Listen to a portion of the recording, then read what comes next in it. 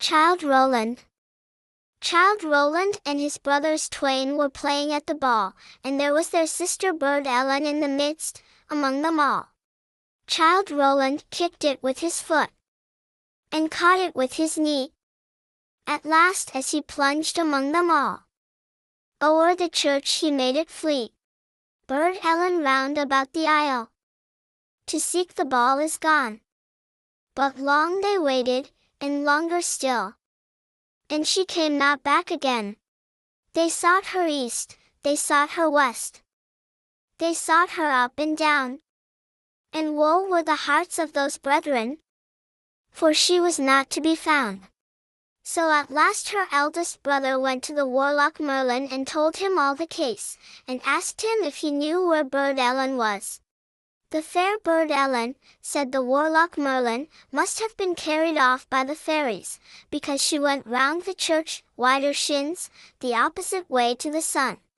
She is now in the dark tower of the king of Elfland. It would take the boldest knight in Christendom to bring her back. If it is possible to bring her back, said her brother, I'll do it, or perish in the attempt. Possible it is, said the warlock Merlin, but woe to the man or mother's son that attempts it, if he is not well taught beforehand what he is to do.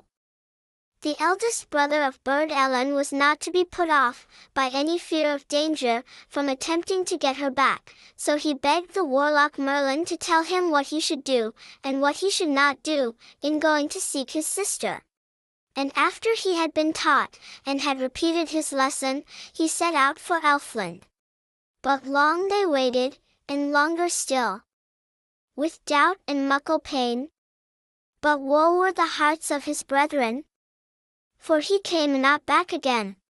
Then the second brother got tired and sick of waiting, and he went to the warlock Merlin and asked him the same as his brother. So he set out to find bird Ellen. But long they waited, and longer still, with muckle doubt and pain. And woe were his mother's and brother's heart, for he came not back again. And when they had waited and waited a good long time, Childe Rowland, the youngest of bird Ellen's brothers, wished to go, and went to his mother, the good queen, to ask her to let him go. But she would not at first, for he was the last of her children she now had, and if he was lost, all would be lost. But he begged, and he begged, till at last the good queen let him go, and gave him his father's good brand that never struck in vain. And as she girt it round his waist, she said the spell that would give it victory. So Childe Rowland said good-bye to the good queen, his mother, and went to the cave of the warlock Merlin. Once more, and but once more, he said to the warlock, tell how man or mother's son may rescue bird Ellen and her brothers twain. Well, my son, said the warlock Merlin, there are but two things, simple they may seem, but hard they are to do. One thing to do, and one thing not to do. And the thing to do is this: after you have entered the land of Faery, whoever speaks to you, till you meet the bird Ellen, you must out with your father's brand and off with their head. And what you've not to do is this: bite no bit, and drink no drop. However hungry or thirsty you be, drink a drop, or bite a bit, while in Elfland you be, and never will you see Middle-earth again. So Childe Rowland said the two things over and over again, till he knew them by heart, and he thanked the warlock Merlin and went on his way. And he went along, and along, and along, and still further along, till he came to the horse-herd of the king of Elfland feeding his horses. These he knew by their fiery eyes, and knew that he was at last in the land of Faery. Canst thou tell me, said Childe Rowland to the horse-herd, where the king of Elfland's dark tower is? I cannot tell thee, said the horse-herd, but go on a little further and thou wilt come to the cow-herd, and he, maybe, can tell thee. Then, without a word more, Childe Rowland drew the good brand that never struck in vain, and off went the horse-herd's head, and Childe Rowland went on further, till he came to the cow-herd, and asked him the same question. I can't tell thee, said he, "but go on a little farther, and thou wilt come to the henwife, and she is sure to know." Then Childe Rowland out with his good brand, that never struck in vain, and off went the cowherd's head. And he went on a little further, till he came to an old woman in a grey cloak, and he asked her if she knew where the dark tower of the King of Elfland was. "Go on a little further," said the henwife, "till you come to a round green hill, surrounded with terrace rings, from the bottom to the top. Go round it 3 times, widershins, and each time say, 'Open, door! Open, door! And let me come in.' And the 3rd time the door will open, and you may go in." And Childe Rowland was just going on, when he remembered what he had to do, so he out with the good brand, that never struck in vain, and off went the henwife's head. Then he went on, and on, and on, till he came to the round green hill with the terrace rings from top to bottom, and he went round it 3 times, widershins, saying each time, "Open, door! Open, door! And let me come in." And the 3rd time the door did open, and he went in, and it closed with a click, and Childe Rowland was left in the dark. It was not exactly dark, but a kind of twilight or gloaming. There were neither windows nor candles, and he could not make out where the twilight came from, if not through the walls and roof. These were rough arches made of a transparent rock, encrusted with sheep silver and rock spar, and other bright stones. But though it was rock, the air was quite warm, as it always is in Elfland. So he went through this passage till at last he came to 2 wide and high folding doors which stood ajar. And when he opened them, there he saw a most wonderful and glorious sight. A large and spacious hall, so large that it seemed to be as long, and as broad, as the green hill itself. The roof was supported by fine pillars, so large and lofty, that the pillars of a cathedral were as nothing to them. They were all of gold and silver, with fretted work, and between them and around them, wreaths of flowers, composed of what do you think? Why, of diamonds and emeralds, and all manner of precious stones. And the very key stones of the arches had for ornaments clusters of diamonds and rubies, and pearls, and other precious stones.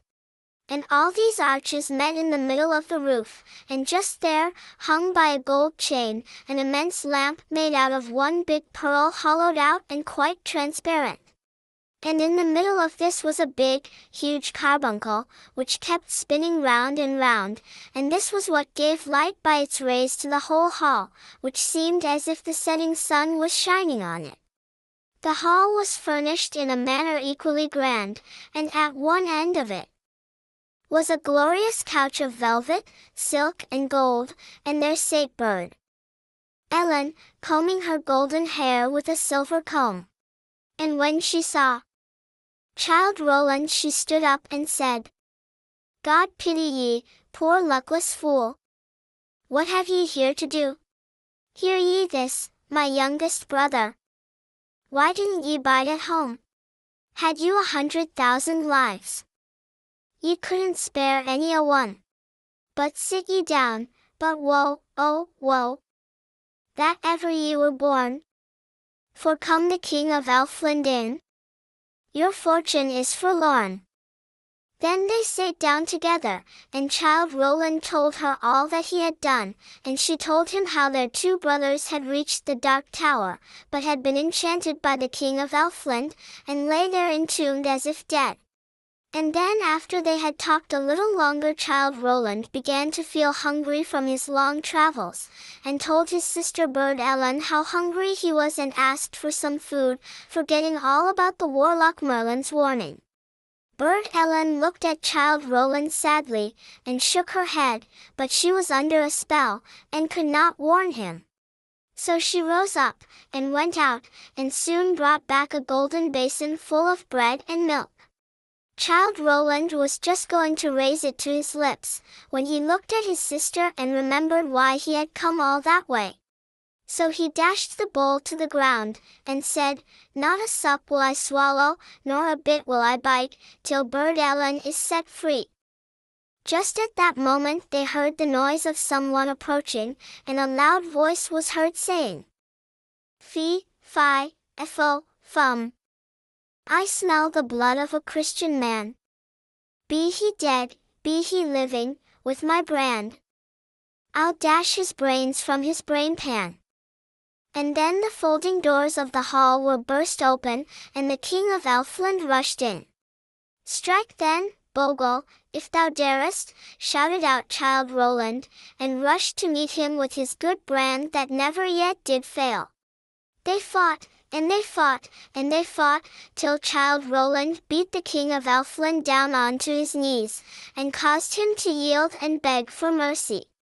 "I grant thee mercy," said Childe Rowland, "release my sister from thy spells and raise my brothers to life, and let us all go free, and thou shalt be spared." "I agree," said the Elfin King, and rising up he went to a chest from which he took a phial filled with a blood-red liquor. With this he anointed the ears, eyelids, nostrils, lips, and finger-tips of the two brothers, and they sprang at once into life, and declared that their souls had been away, but had now returned. The Elfin King then said some words to Bird Ellen, and she was disenchanted, and they all four passed out of the hall, through the long passage, and turned their back on the dark tower, never to return again. And they reached home, and the good Queen, their mother, and Bird Ellen never went round a church wider shins again.